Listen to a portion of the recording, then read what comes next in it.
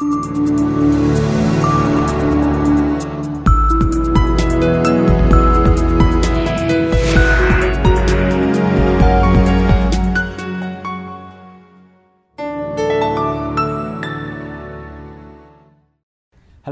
and welcome to this episode of CFA Institute's Take 15 series.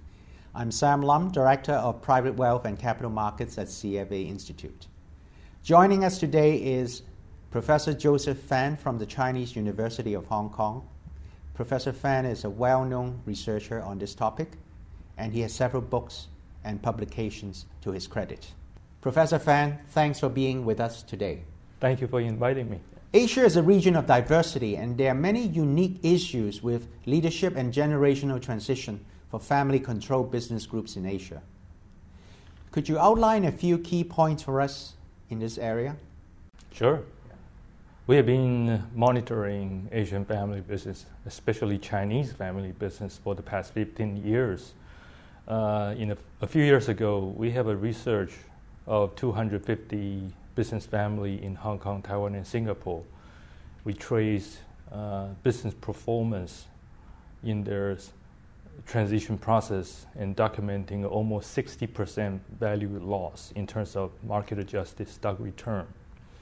I have never seen such a serious corporate event in my 20 years of research life. So it begged the question of why succession is so challenging. But on the other hand, why family business are so prevalent and successful during normal time. So all this discovery is important in the sense that it shows that there are some important weakness of the family business organizational form. Immediately after this research, it brings to attention by a lot of international media, first-tier media like New York Times, Wall Street Journal, The Economist. They all report a 60% value drop. So our subsequent research focused on what have happened, why value has been dissipated so seriously. And we are able to share with your audience two key factors. The first challenge of family business transition has to do with the difficulty of passing on intangible specialized family assets. And these assets includes relationship of family members, relationship between the founder, the family, and employees, managers, relationship with the bank, relationship with politicians, and so on. All these are important contribution by the family to the business success. But nevertheless, they are very difficult to pass on.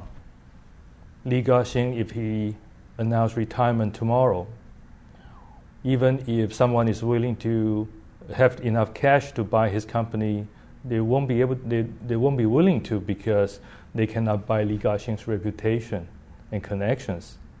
So it has to be a family member who can only partially take over those intangible assets. But even family members cannot be a second Li Ka-shing. The second key factor has to do with roadblocks.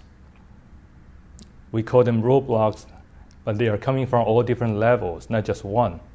At the family level, when the family size gets bigger, the difficulty of harmonizing their relationship, the difficulty of making decisions together also increase.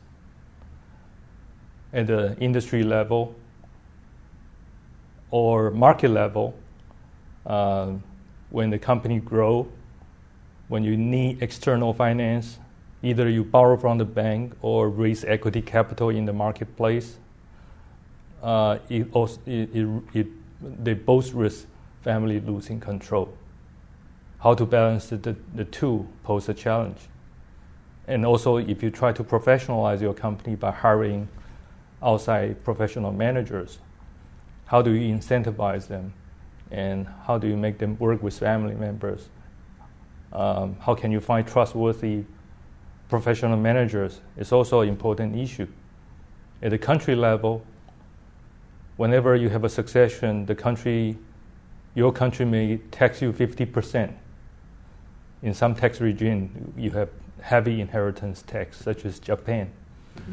And who knows, tomorrow China may announce that there will be inheritance tax, and this will be a big threat to family business there. So we have all sorts of challenges, call them roadblocks, challenging the continuity and sustainability of family business, even if they have been highly successful in the past. In the future, it's highly uncertain.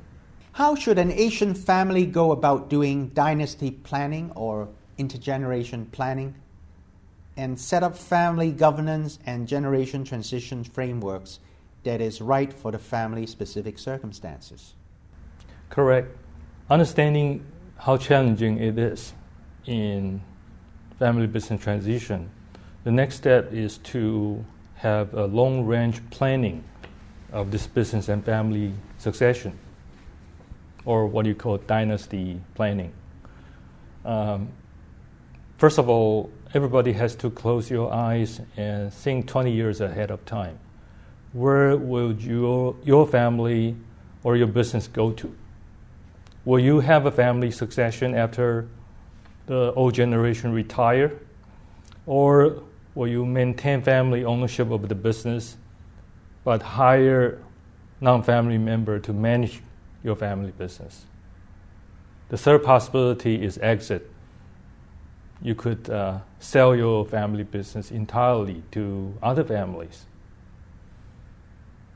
Any of this paths could be optimal, could be a good choice. Mm-hmm. Exit, for example, is not necessarily a failure. When you should exit, but you insist to stay on and collapse, this is failure. So every family should have a 20 years roadmap. Knowing where to go is the important first step. The second step is, once you know where to go, you should have detailed planning on your family governance, on your ownership design, and also on your corporate governance. And different paths has different emphasis. If a family, based on their assets and roadblocks constraints, if it is optimal for the family to have a family succession, then the focus of planning should be family governance. How do family members harmonize each other, make decisions together in the next 20 years? Will be the focus of the planning. For other families that decide to professionalize, for example, hiring non-family managers to manage the business, then corporate governance become an important part of the planning. How do you design promotion and compensation scheme to incentivize, to retain and motivate those managers, and making them work together with family members? What are their different roles and responsibilities? And how do you set up a corporate boards to monitor performance and policy makings of those managers? It becomes a focus. For family decide to exit, then how to manage the exit process? Now, exit is not a fire sale, right? So you can gradually release your shares, taking your company public, introducing private equity, venture capitalists to facilitate the process, restructure your management, professionalize your operation. Eventually, you get a good price. And also, wealth management is important for family that choose to exit. After you sell your company, how do you manage the funds, the cash? You may want to think about how to form a portfolio to make investment that generate sufficient return to sustain the family in the long future. What are some of the common pitfalls that must be kept in mind in implementing this business leadership and generation transition framework? There are many details that are critical. Just take ownership, for example. Many families, Asian family, has a wish of business continuity and ownership continuity. They wish ownership can be concentrated in the family hands for a long time. But ownership need to be managed. And for example, many Hong Kong companies, families use family trust to manage their business ownership. Unfortunately, trust is only a tool, not a consequence. So you need to be careful in designing the tool to make sure it fits your family culture. For example, making family members as beneficiaries in a family trust as opposed to holding ownership individually, the key difference is transferability. Beneficiary cannot buy or sell their shares because they do not own the shares. The trustee owns the shares. So therefore, family harmony is important. If their relationship change negatively, using trust structure can destroy the family because they cannot exit by selling shares. And you will end up with a consequence like Sun Hung Kai brothers, the Koch brothers of Sun Hung Kai properties in Hong Kong. And not surprisingly, after the Sun Hung Kai event, the Li Ka-shing family decided to restructure their family trust. The original trust structure involved 3 beneficiaries: the founder himself, Li Ka-shing, and his 2 sons. And after the Sun Hung Kai event, Li Ka-shing decided to restructure the trust to exclude the younger brother from the trust, but he is compensated by other means. And this is to prevent the trust will lead to a family fight or more serious consequence, like the Koch brothers. These are not unique cases because we have researched 150 family trusts in Hong Kong. They all show similar pattern. A trust structure need to be built on a harmonized family on a long-term basis. And also you need to incentivize beneficiaries so that they can work hard and be responsible to the family business. Otherwise, a trust would turn a family business into a state-owned enterprise. Everyone think he or she is the owner, but no one want to contribute. They just want to cash out. Well, Dr. Fan, thank you for sharing your thoughts. Thank you very much. Leadership transition. My pleasure.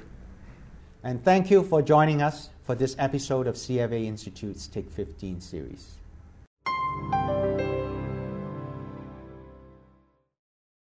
Copyright 2013 CFA Institute. This program is designed to give accurate and authoritative information in regard to the subject matter covered. It is distributed with the understanding that CFA Institute is not engaged in rendering legal, accounting, tax, investment, or other expert advice. If legal advice or other expert assistance is required, the services of a competent professional should be sought.